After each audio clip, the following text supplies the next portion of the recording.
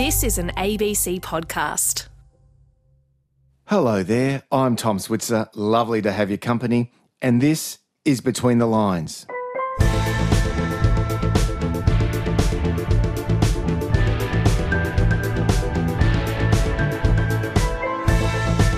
Well, remember when Australian pundits and the lobby groups for renewables, remember when they'd slam federal governments for not doing enough to fight climate change? Australia was a climate laggard, we were told. The Court of World Opinion constantly scrutinised our energy policies and condemned us. And indeed, some people still make that argument. But it also turns out that countries all across the globe are failing dramatically in making good on national commitments. That's the view of the United Nations. Now, as the world leaders gather for the next Global Climate Summit, the UN has slammed the international community for failing to meet the 2015 Paris Deal's commitments. Now, its signatories, that is most of the world, they pledged to limit the rise in the Earth's temperature to 2 degrees Celsius above pre-industrial levels by the end of the century, preferably, though, to 1.5 degrees. Now, it's already warmed about 1.1 degrees. Now, you may remember the goal of last year's COP26 in Glasgow was to keep 1.5 alive. However, according to the UN Environment Programme's Emissions Gap Report, the 1.5 degrees Celsius figure, that's all but out of reach. Indeed, there's currently, quote, no credible pathway to keeping global warming below 1.5 degrees.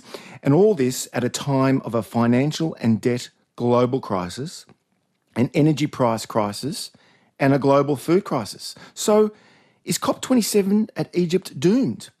Rupert Darwall is author of The Age of Global Warming, A History. He joins us from London. And Dorinda Cox is a Green senator from Western Australia who will attend the COP27 at Egypt's Sharm el-Sheikh beach resort. I started by asking Dorinda, why is it that despite all the rich world's carbon emissions cuts and the trillions of dollars in renewable spending, the world has failed to meet its Paris commitments?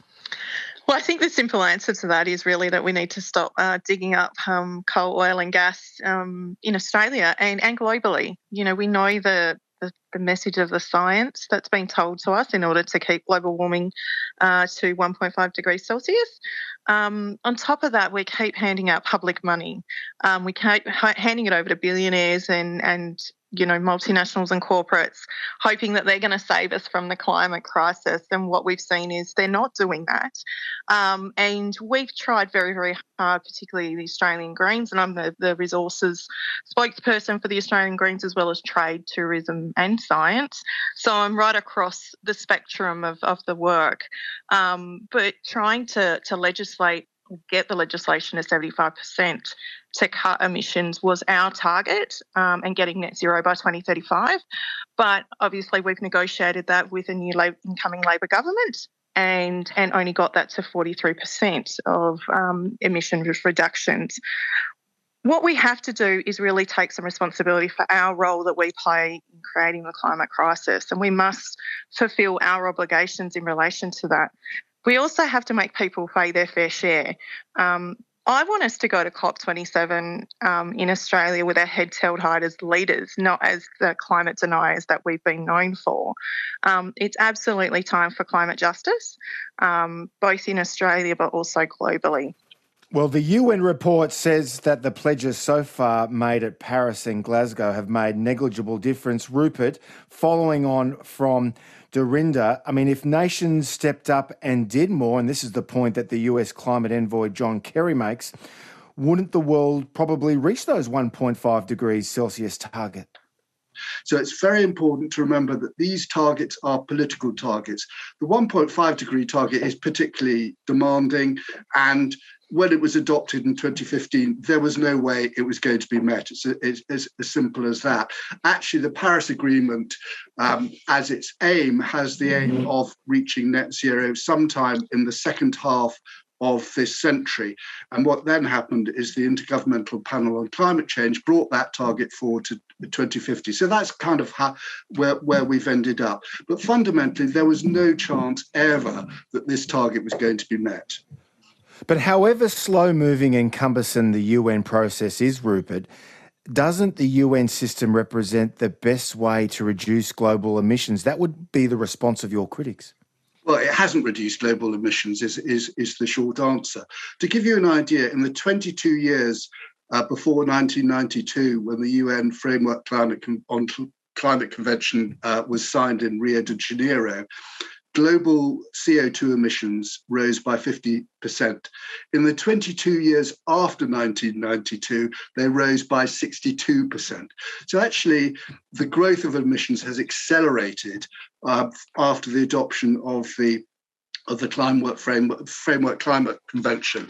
I think that the other thing to bear in mind is the only time global emissions have actually fallen were in 2020. And that wasn't anything to do with the UN or climate policy or anything like that. That was due to COVID and global lockdowns. So, and if you want an illustration of what's needed to get emissions down, you're talking about locking down the economy, because that is the one way you can be sure that you'll get emissions down.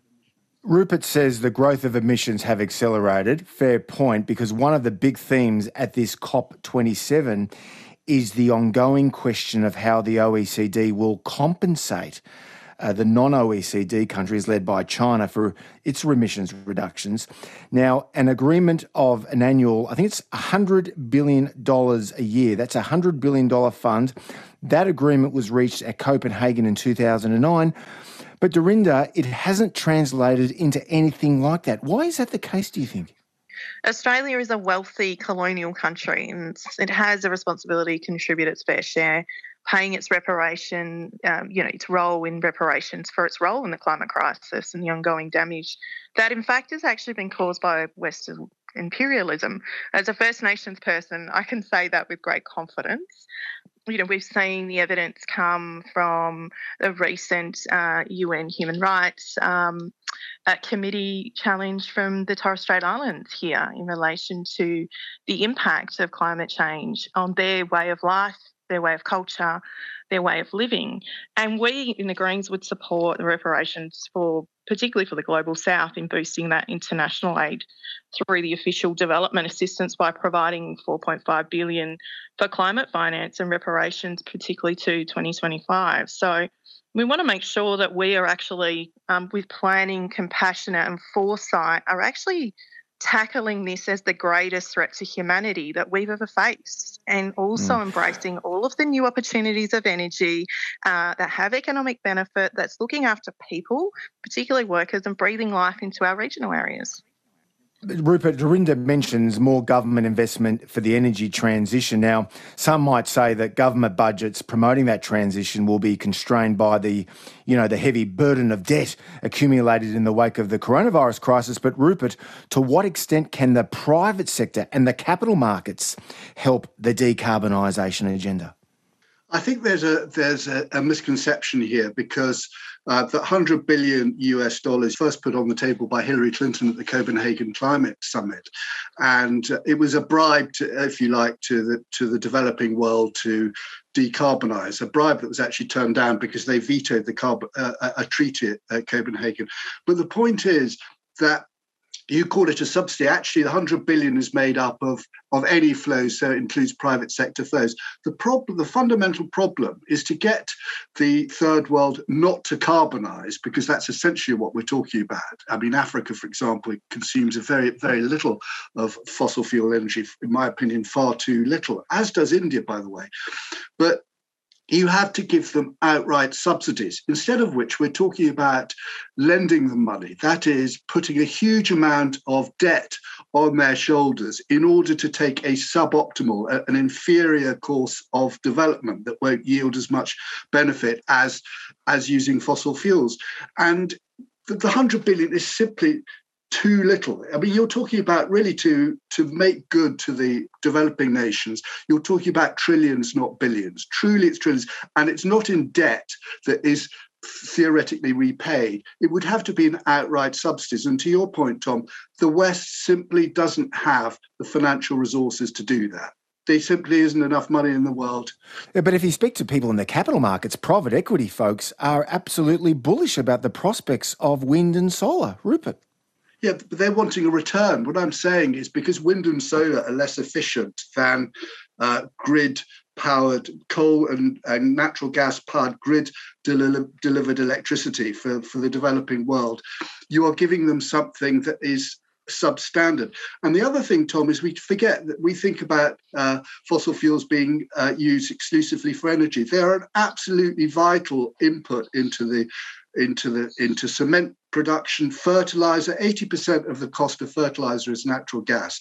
If you don't have fertilizer, you can't feed half the world's population. If you look at the humanitarian disaster that's in Sri Lanka. My guests are the London-based scholar Rupert Darwall and the Green Senator from WA, Dorinda Cox. Dorinda, what are the consequences of the Ukraine crisis for climate change? Because the overwhelming consensus appears to be that Europe's crisis is due primarily to the Russian invasion of Ukraine earlier this year. But some, and I suspect Rupert is in this camp, they'd say that Europe's problems are more related to the continent's embrace of net zero emissions. Your position? Well, the first thing I would say is we are seeing the climate crisis, not just here in Australia, but also throughout Europe and, throughout places like Pakistan and the Himalayan glaciers. And so it's not just in one patch or one place that we're seeing this. I think what the war in Ukraine and Russia has highlighted is obviously the geopolitical implications of our reliance on coal and gas, and the fact that we shouldn't be siding with Russia or Saudi Arabia to keep open, particularly coal and gas, and increasing the demand for that. So we should be appropriately taxing fossil fuel companies and funding the equitable transition globally in order to make sure that we are putting that investment into cleaner, greener, renewable energy sources. And the need for that, again, as I say, global cooperation. So, we need those developed nations and the OECD leaders to absolutely start providing their leadership in this space and actually making this transition quicker. I think we are lagging behind. We are using excuses to not do that. And following on from Dorinda Cox, Rupert Darwall, doesn't the Ukraine crisis, and you'll hear this from your critics, they'd say it boosts the need for Europe to end its dependency on imported gas to heat homes and power industries. Rupert? Yeah, I think there are 2 points there. First of all, what we've left out of the equation, and we see it particularly in Britain, where I'm from, is the campaign to power past coal. And as a result, Britain has closed down virtually all its coal-fired power stations, which means that we're far more dependent on imports of natural gas. The easiest way to stockpile energy for a rainy day, as it were, is by having piles of coal outside coal-fired power stations. Well, we have virtually no coal-fired power stations now, so we're very heavily dependent on tight supplies of natural gas. And no one is arguing that you can just power a modern economy with weather-dependent wind and solar. And this points up to a fundamental contradiction in the position of Greens. People who believe that climate change is catastrophic will say, well, the weather's going to become more extreme, it's going to become more unpredictable. And in the very next breath, they say, we must become more dependent on the weather to derive our energy. That position is completely illogical and irrational. Second point, Tom, if you look at what's happened in Britain again, there's a Boland Shale, the Boland Shale formation across the north of England. Quadrilla Resources, which is incidentally an Australian company, reckons that 10% recovery of the Boland Shale would give the UK 50 years of production to meet its domestic needs. And that 10% would be worth £3.3 trillion. Now, as a result of the anti-fossil fuel campaign and net zero and so forth, the UK government slapped a moratorium on that in 2019. So it just lies under the ground unused. So we rely more and more on imported natural gas. So this is the kind of destruction that we're seeing with the destruction of energy security and energy reliability we're seeing thanks to the Greens and net zero. Finally, China, its role here in the debate. It's so crucial if we're serious about decarbonising the global economy. Now, China emits more than 2/3 more carbon emissions than the Europeans and the Americans combined. It continues to build coal plants. There's no evidence to indicate that China's emissions will even come down before 2030. Even the Chinese recognise that. So, I mean, Dorinda, when you look at China and its emissions steadily escalating, how important is it, and how do we encourage China? And remember, the strategic competition with China is escalating. How do we encourage China to play its role in decarbonising the economy? Well, we absolutely need to do that. China is a trading partner, particularly within our region, and we absolutely need to make sure that we are seizing those economic opportunities, but also talking about securing energy and having energy security, because there are opportunities for us to decarbonise in our region. But we've absolutely been negligent in having any of those conversations. So we do need to ramp that up. We do need to continue to have some conversation around what are those technologies that we already know we have that are there to address climate change. We just need the different political conversations to be happening, and we absolutely need to be part of the next generation of acting for future generations. China has stopped talking with the US about climate change. Now, this was in protest to the US Speaker Nancy Pelosi's visit to Taiwan this year. Rupert, will that non-cooperation between, and remember, we're talking about the world's two largest emitters, will that further hurt the UN campaign to slash emissions? Well, I have to say, I think John Kerry is completely deluded if he thinks that talking to China will get China to decarbonise. China is a coal-based economy. Furthermore, the Chinese Communist Party has the ambition to be the world's top power by the centenary of the takeover of China by the Chinese Communist Party in 2049. And the idea that it's going to sacrifice that objective for vague climate commitments is a fantasy. And I'd go further, that anyone who thinks they can trust the word of the Chinese Communist Party to do everything just has to look at what's happened to Hong Kong and how China has abrogated the two systems approach that was in the Anglo-Chinese treaty on China, and the two systems which President Xi has now torn up. So I think the basic thing is you just can't trust any commitment made by the Chinese, and you can't trust them to do anything that's going to be against their strategic and economic interests. Final question for Dorinda, just before she leaves for Egypt's Sharm el-Sheikh. Given the difficulties involved in trying to reach a legally binding, genuine, global and verifiable and enforceable deal at Egypt in the next fortnight, here's the question, I suppose, that many of your sceptics might say, that is, instead of meeting these Paris commitments, which according to the latest UN environmental report appear out of reach, here's a question: why not focus instead on policies to adapt to a warmer world and mitigate any damage if the worst happens? Absolutely. I think, given that mitigation and adaptation are going to be covered as part of the, negotiations, but also broader conversation in events at COP27, I really hope that we see Australia signal and sign up to a more equitable mitigation and adaptation strategies, not just for us here in Australia, but also across our region, particularly our Pacific neighbours, who we have very close partnerships with, we have good conversations with, and we provide aid to. So, COP27, we should be witnessing what I would think would be an enhanced global agenda, particularly for action on adaptation. But it also, for me, confirming what we already agreed to in the Paris Agreement is also important, and it's been further elaborated, particularly last year in Glasgow and in the Glasgow Pact.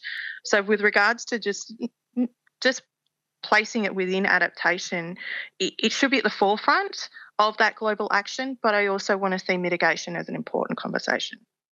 That was Dorinda Cox, a Green senator from WA who will attend the COP27 at Egypt's Sharm el-Sheikh beach resort, and Rupert Darwell, author of The Age of Global Warming, A History. Up next, Nicholas Eberstadt on demography, the Great Resignation and North Korea.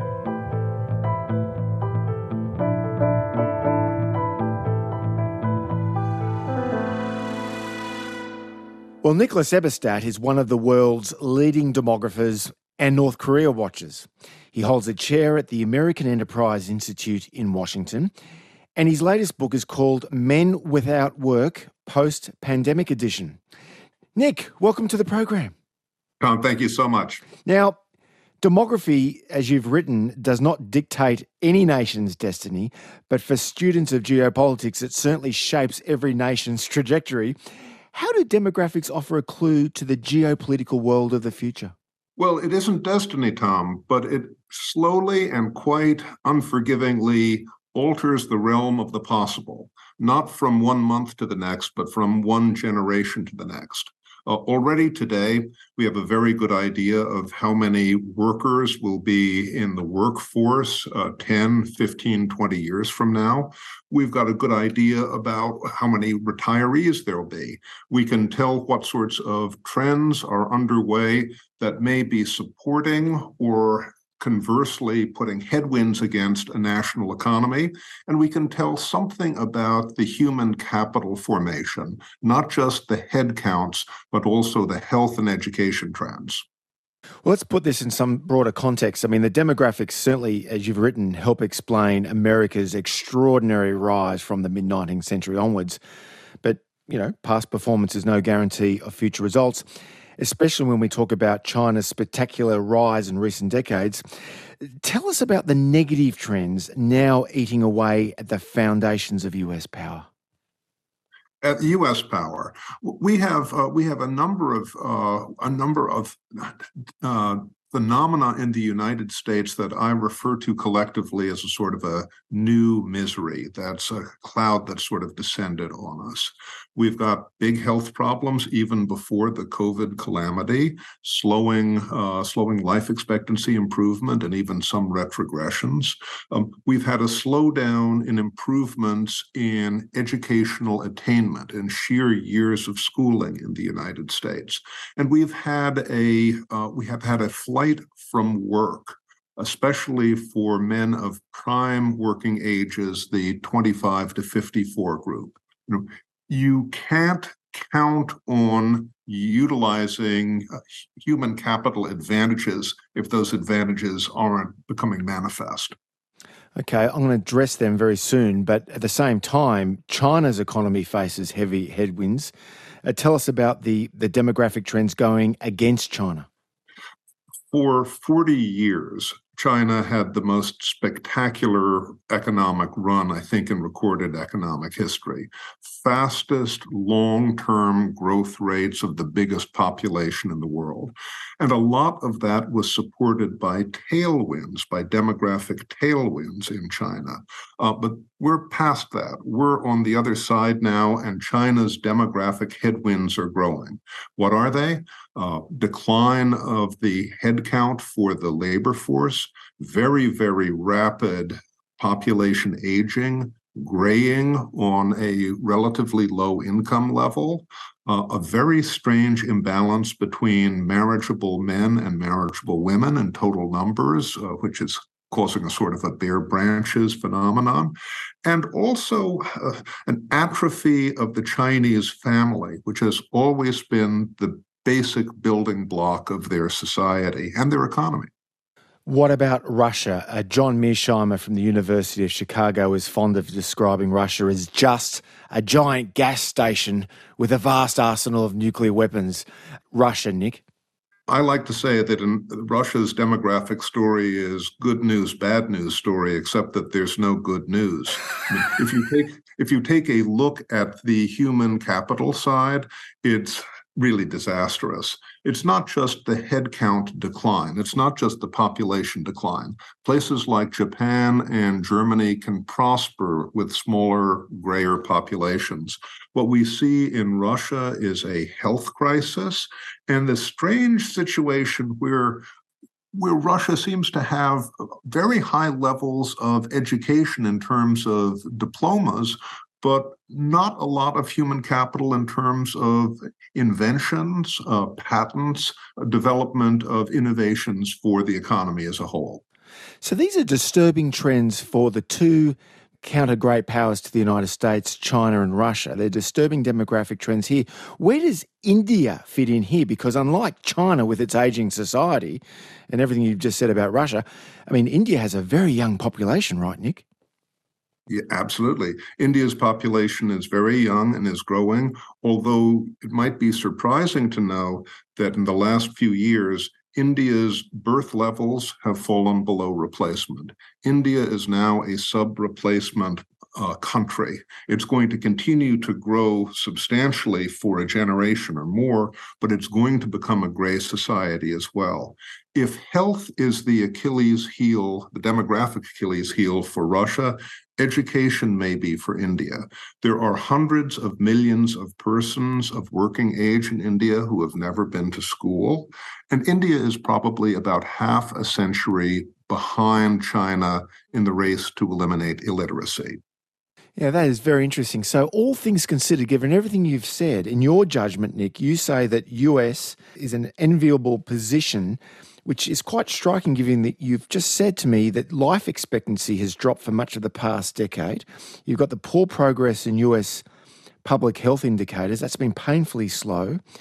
And then the improvements in educational attainment, they've basically stalled in the US in recent decades. Fertility rates have been falling, and yet you're upbeat about America. Well, it's a compared to what question, Tom. Yeah. Compared to what?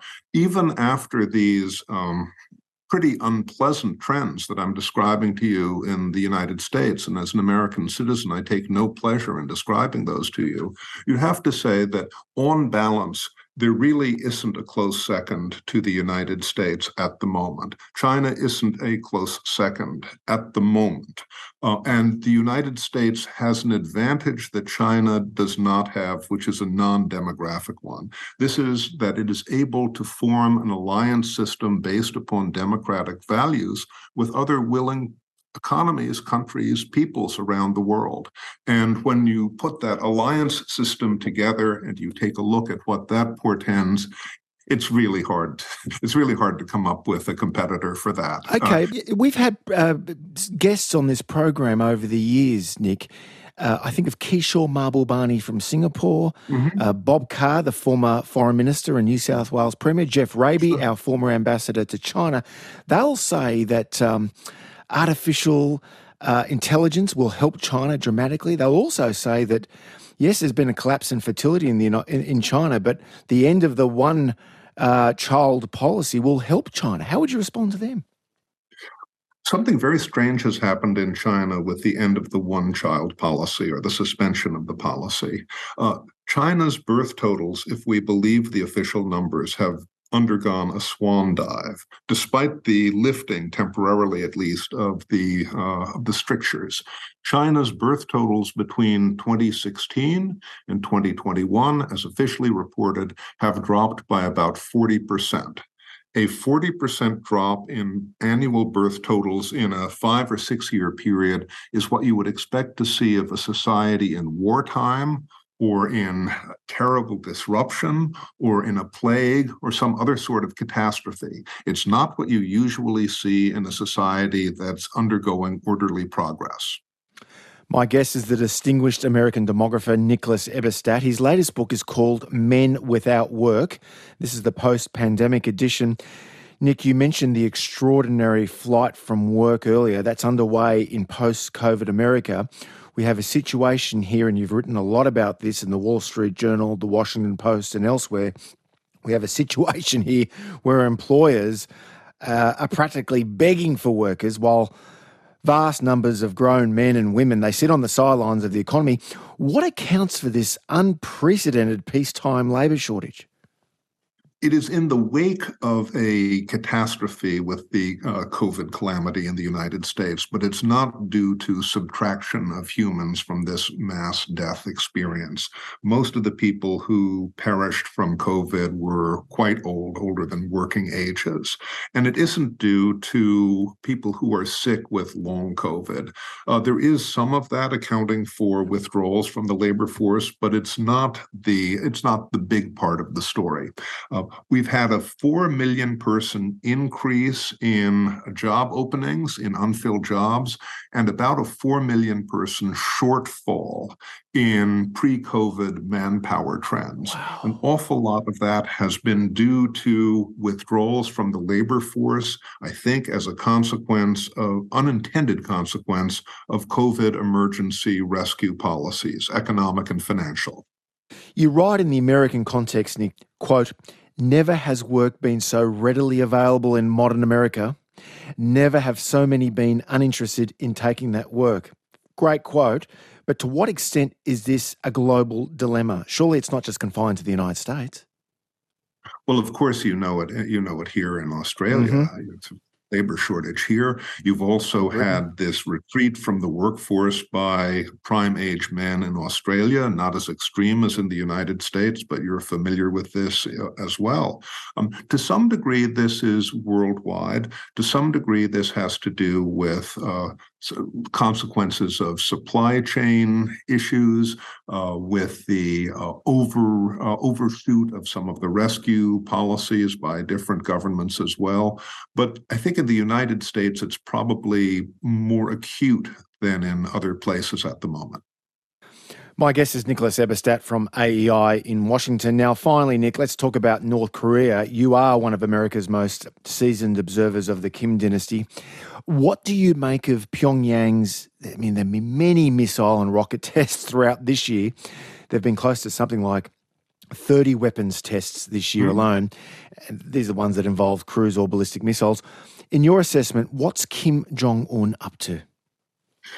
He's trying to test weaponry to make sure that it works, because he wants to have a nuclear arsenal and a set of shorter and long-range missile platforms to deliver these weapons on, so as to threaten the United States, to break the U.S.-South Korean military alliance, to push the U.S. out of the Korean Peninsula, and if it comes to that, to win against the South in an unconditional war of unification.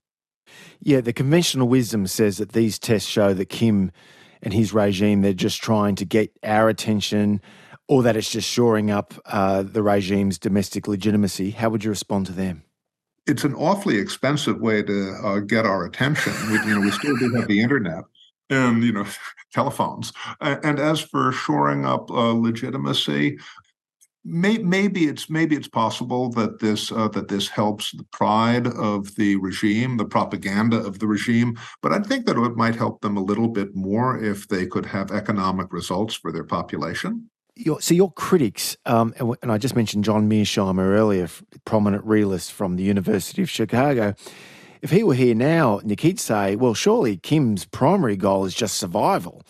And Kim calculates, this is the Mearsheimer argument, that the end of his regime means the end of Kim. So from his perspective, Kim's perspective, it makes plenty of sense to develop nuclear weapons because nukes are the ultimate deterrent. Again, how would you respond to that realist criticism? Every regime tries to ensure its own survival. So that's clear all around the world. What's strange about North Korea is what it seems to need to make Kim Jong-un feel safe. The regime is threatened by the market economy internationally. That's why they talk about the market economy being ideological and cultural infiltration and poison. They feel threatened by the existence of a successful alternative Korean state on their peninsula. And certainly they're threatened by the U.S. protection of this successful alternative state. To make Kim Jong-un feel safe, he needs a world in which there is no United States presence in Asia and in which there is no alternative state on the peninsula. But North Korea, let's be frank, it's a minor power surrounded by three major powers. You've got China, Japan, Russia, and you mentioned the United States. They're an outside power, and sometimes Washington threatens North Korea with regime change. So from Kim's perspective, when Washington helps topple Saddam's Iraq or Colonel Gaddafi's Libya, doesn't that just give Pyongyang a very powerful incentive to keep its nuclear weapons? Tom, I think it's overdetermined. North Korea's regime, North Korea's leadership can always find a good reason to continue with its nuclear program. Because if one reads the North Korean documents, if one reads the North Korean press, the statements of three generations of Kims, they talk about being the leaders of a movement for the national destiny of the Korean race, to unify the Korean race against the outside hostile forces. At this point, given the poor performance of the North Korean regime in economics and international culture, there's no cake pop there, in everything else, nuclear weapons are about their last card for trying to play this. You see, Donald Trump would disagree. Now, he believed that if there is any hope of discouraging Pyongyang from using nuclear weapons, then the Americans would need to stop threatening regime change and try to reach an accommodation with the Hermit Kingdom. Now, of course, Trump is a minority voice on these issues in the policy debates, but he was president and he did try to reach an accommodation with the Kim regime. So how would you respond to that argument by the likes of Donald Trump? Donald Trump tried something that no American president had tried before. He is a most unconventional president, and he had a very unconventional policy. And he got Kim Jong-un to the table to discuss the possibility of North Korean denuclearization. When the Kim regime found out that Trump and company were serious about actually getting a statement from them on where their nuclear facilities were located, it was a deal breaker. Nick, great to chat with you on the program. Great fun for me, Tom. Thank you for inviting me. That was Nicholas Eberstadt from the American Enterprise Institute in Washington. He's the author of Men Without Work, Post-Pandemic Edition. Up next, Nick's wife, Mary Eberstadt, on identity politics.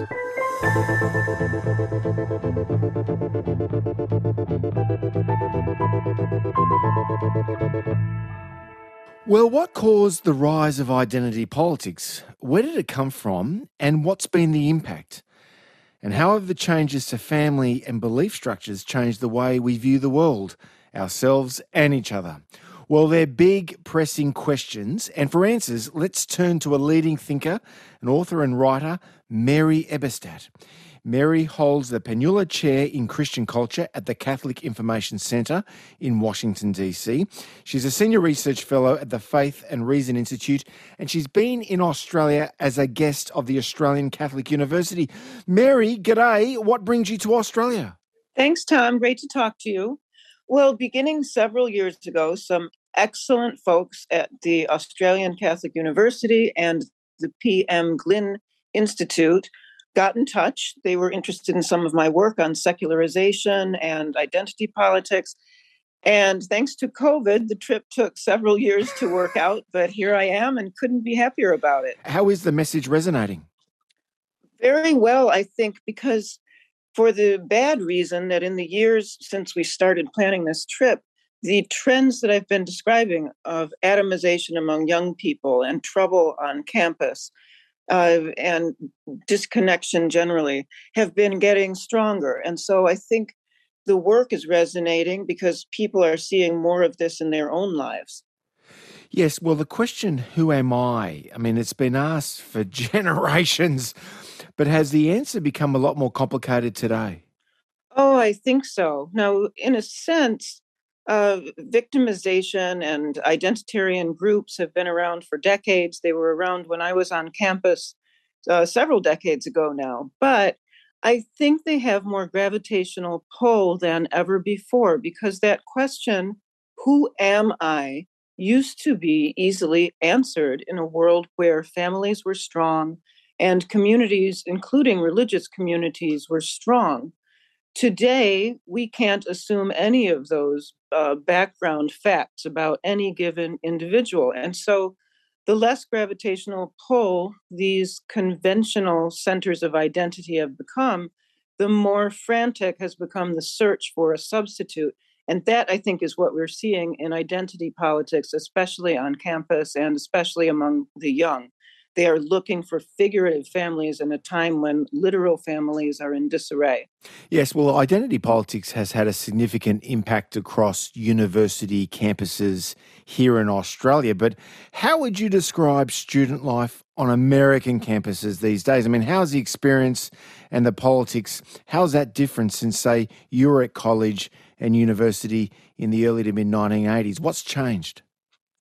There's a level of irrationalism that didn't used to exist. And we see this occasionally when speakers are brought to campuses and students respond if they feel threatened in any way by duct taping their mouths shut, by pounding on doors, and sometimes assailing invited guests in response to arguments that, quote, trigger them, in response to arguments that allegedly or really make them feel threatened. Well, hang on, call me old-fashioned, but isn't the whole point of a university education to have a liberal education where you look at all the different schools and thoughts and you weigh up the pros and cons? That's the idea, but that's not what's happening under the aegis of the humanities, especially these days. So I think we're seeing something new out there, and I think it's coming from the fact that people's sense of identity is now so fragile that when they tell us they feel threatened by ideas or threatened by the wrong pronoun, we should take that seriously. And it tells us that we are in trouble as a civilization if this is the kind of thing that makes people lose it. That's what's happening on campus. Yeah, well, this brings me to your thesis. This was in 2019, Primal Screams. Tell us how the rise of identity politics, how is that linked to the sexual revolution of the 1960s? Well, after the sexual revolution takes hold, a number of phenomena suddenly accelerate. There's a rise in fatherlessness, broken homes, divorce, cohabitation, all of which splinters the family unit. And so increasingly, people are coming from these places where basic bonds of kin are really attenuated and fragile. And so increasingly, I think, people are looking for things to attach to because they don't have those primordial loyalties. And so they're looking to take them somewhere else. The same is true of religious trends and what the sexual revolution did to them. The splintering of the family also weakened the churches. And so we have a lot of unchurched young people who know very little about Christianity, but quite beyond that, they've also been deprived of the kinds of bonds, the communal bonds that religion confers. And so they don't have fellowship that way either. So you have more and more people launched into the world looking for something to attach to because the ordinary ways of attaching have been taken from them or weakened for them. Do your critics misunderstand your position and assume, because the sexual revolution's been with us now for some 60 years, do your critics say that you just want to turn back the clock and live like it was in the 1950s all over again? Yeah, of course. But I would draw attention to that phrase, turning back the clock. There are a lot of phrases like that. You can't put the genie back in the bottle. You can't go back to a golden age. We have a proliferation of terms like this in ordinary language, and they tell us, Tom, that people are protesting too much. That's what I learned from that language. People are fearful of the idea that anything about the sexual revolution might be subject to scrutiny or might be subject to rollback. There's a lot of denial out there for a lot of obvious reasons. But at this point, these things that were supposed to be acts between consenting adults only or private matters only have spilled into the streets of America and across the West. They are responsible for a lot of the trouble we're seeing out there with young people, especially trouble of psychiatric nature, failure to launch, failure to attach.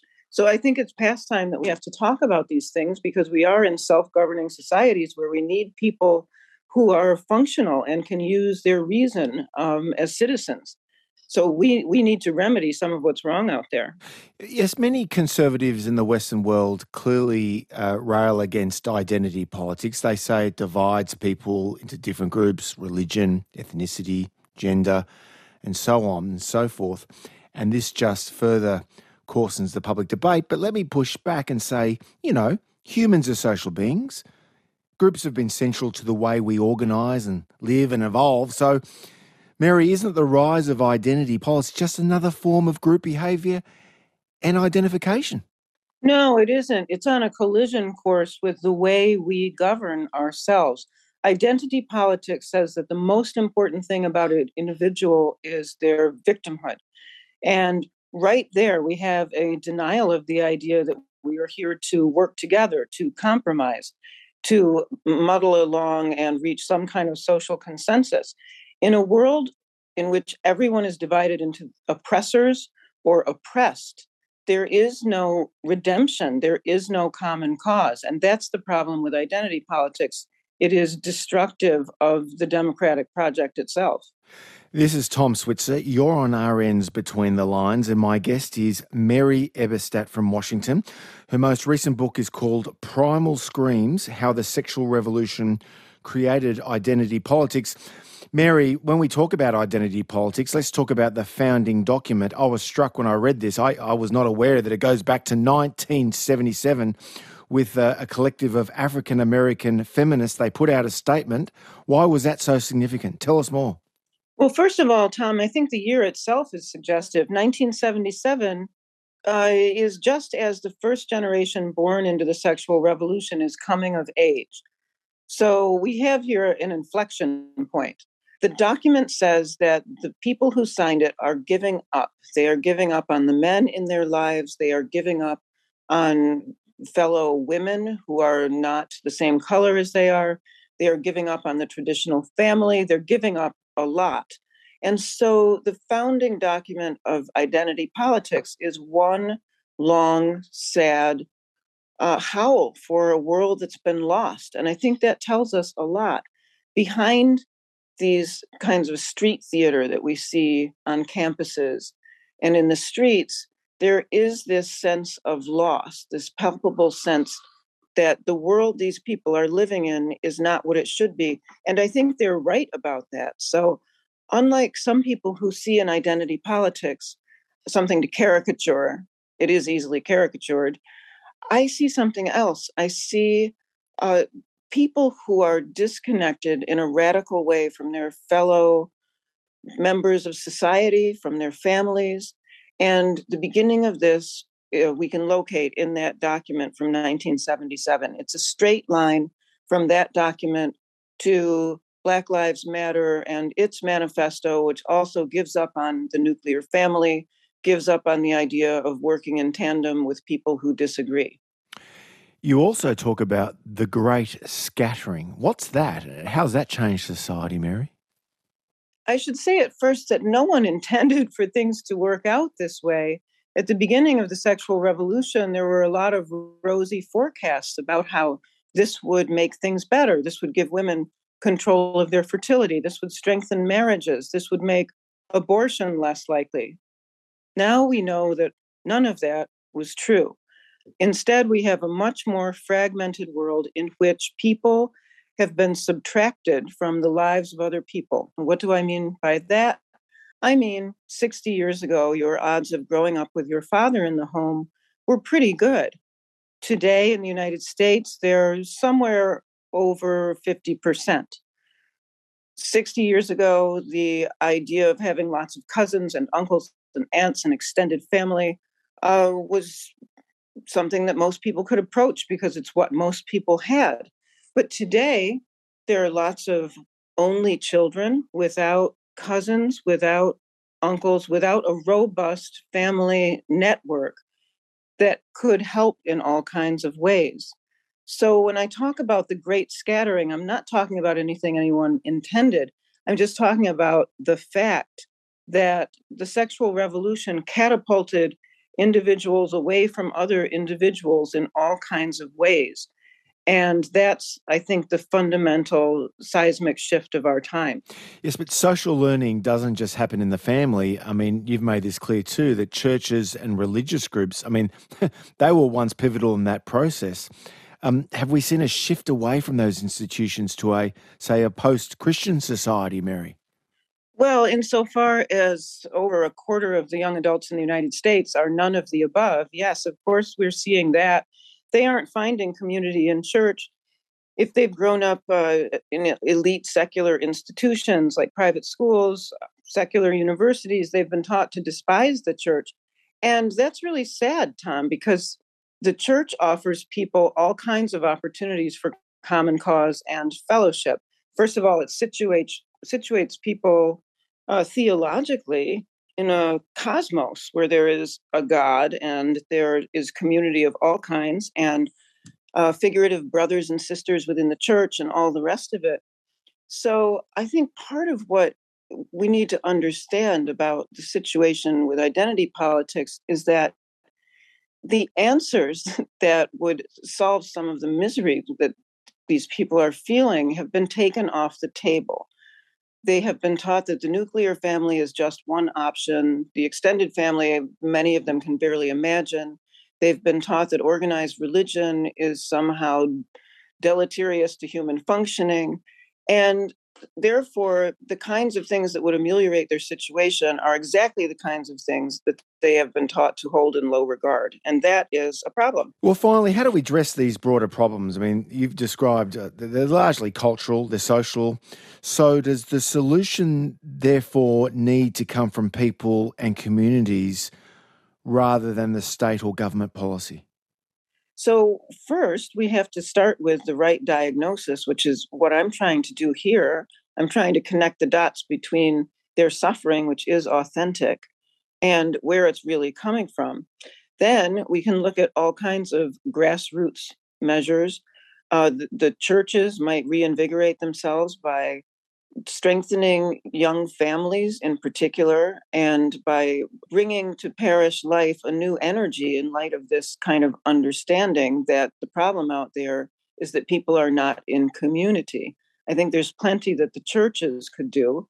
There's also a role for government, obviously, because if this diagnosis is correct, then one important thing to do to make things better is to strengthen the family. That sounds abstract and hackneyed, but it is not. Family formation is under attack, and young people are finding it hard to get together and stay together, let alone to have children together. So economic and other incentives that are designed to help with that certainly have a place going forward. So there's work for everybody. Mary, lovely to have you on ABC Radio. Thanks so much, Tom. I really enjoyed it. That's Mary Eberstadt. She's the author of Primal Screams, How the Sexual Revolution Created Identity Politics, and she's been in Australia as a guest of the Australian Catholic University and the PM Glynn Institute.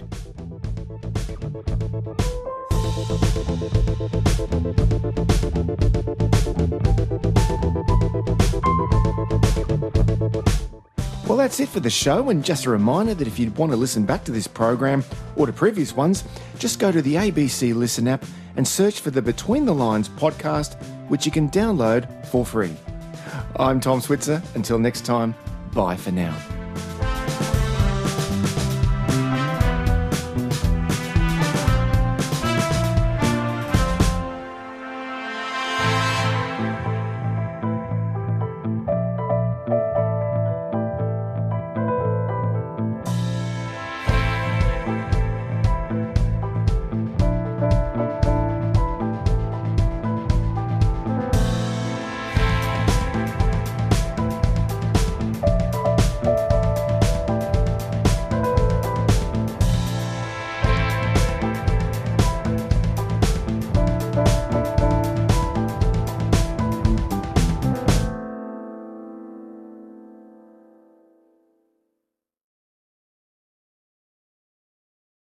You've been listening to an ABC podcast. Discover more great ABC podcasts, live radio and exclusives on the ABC Listen app.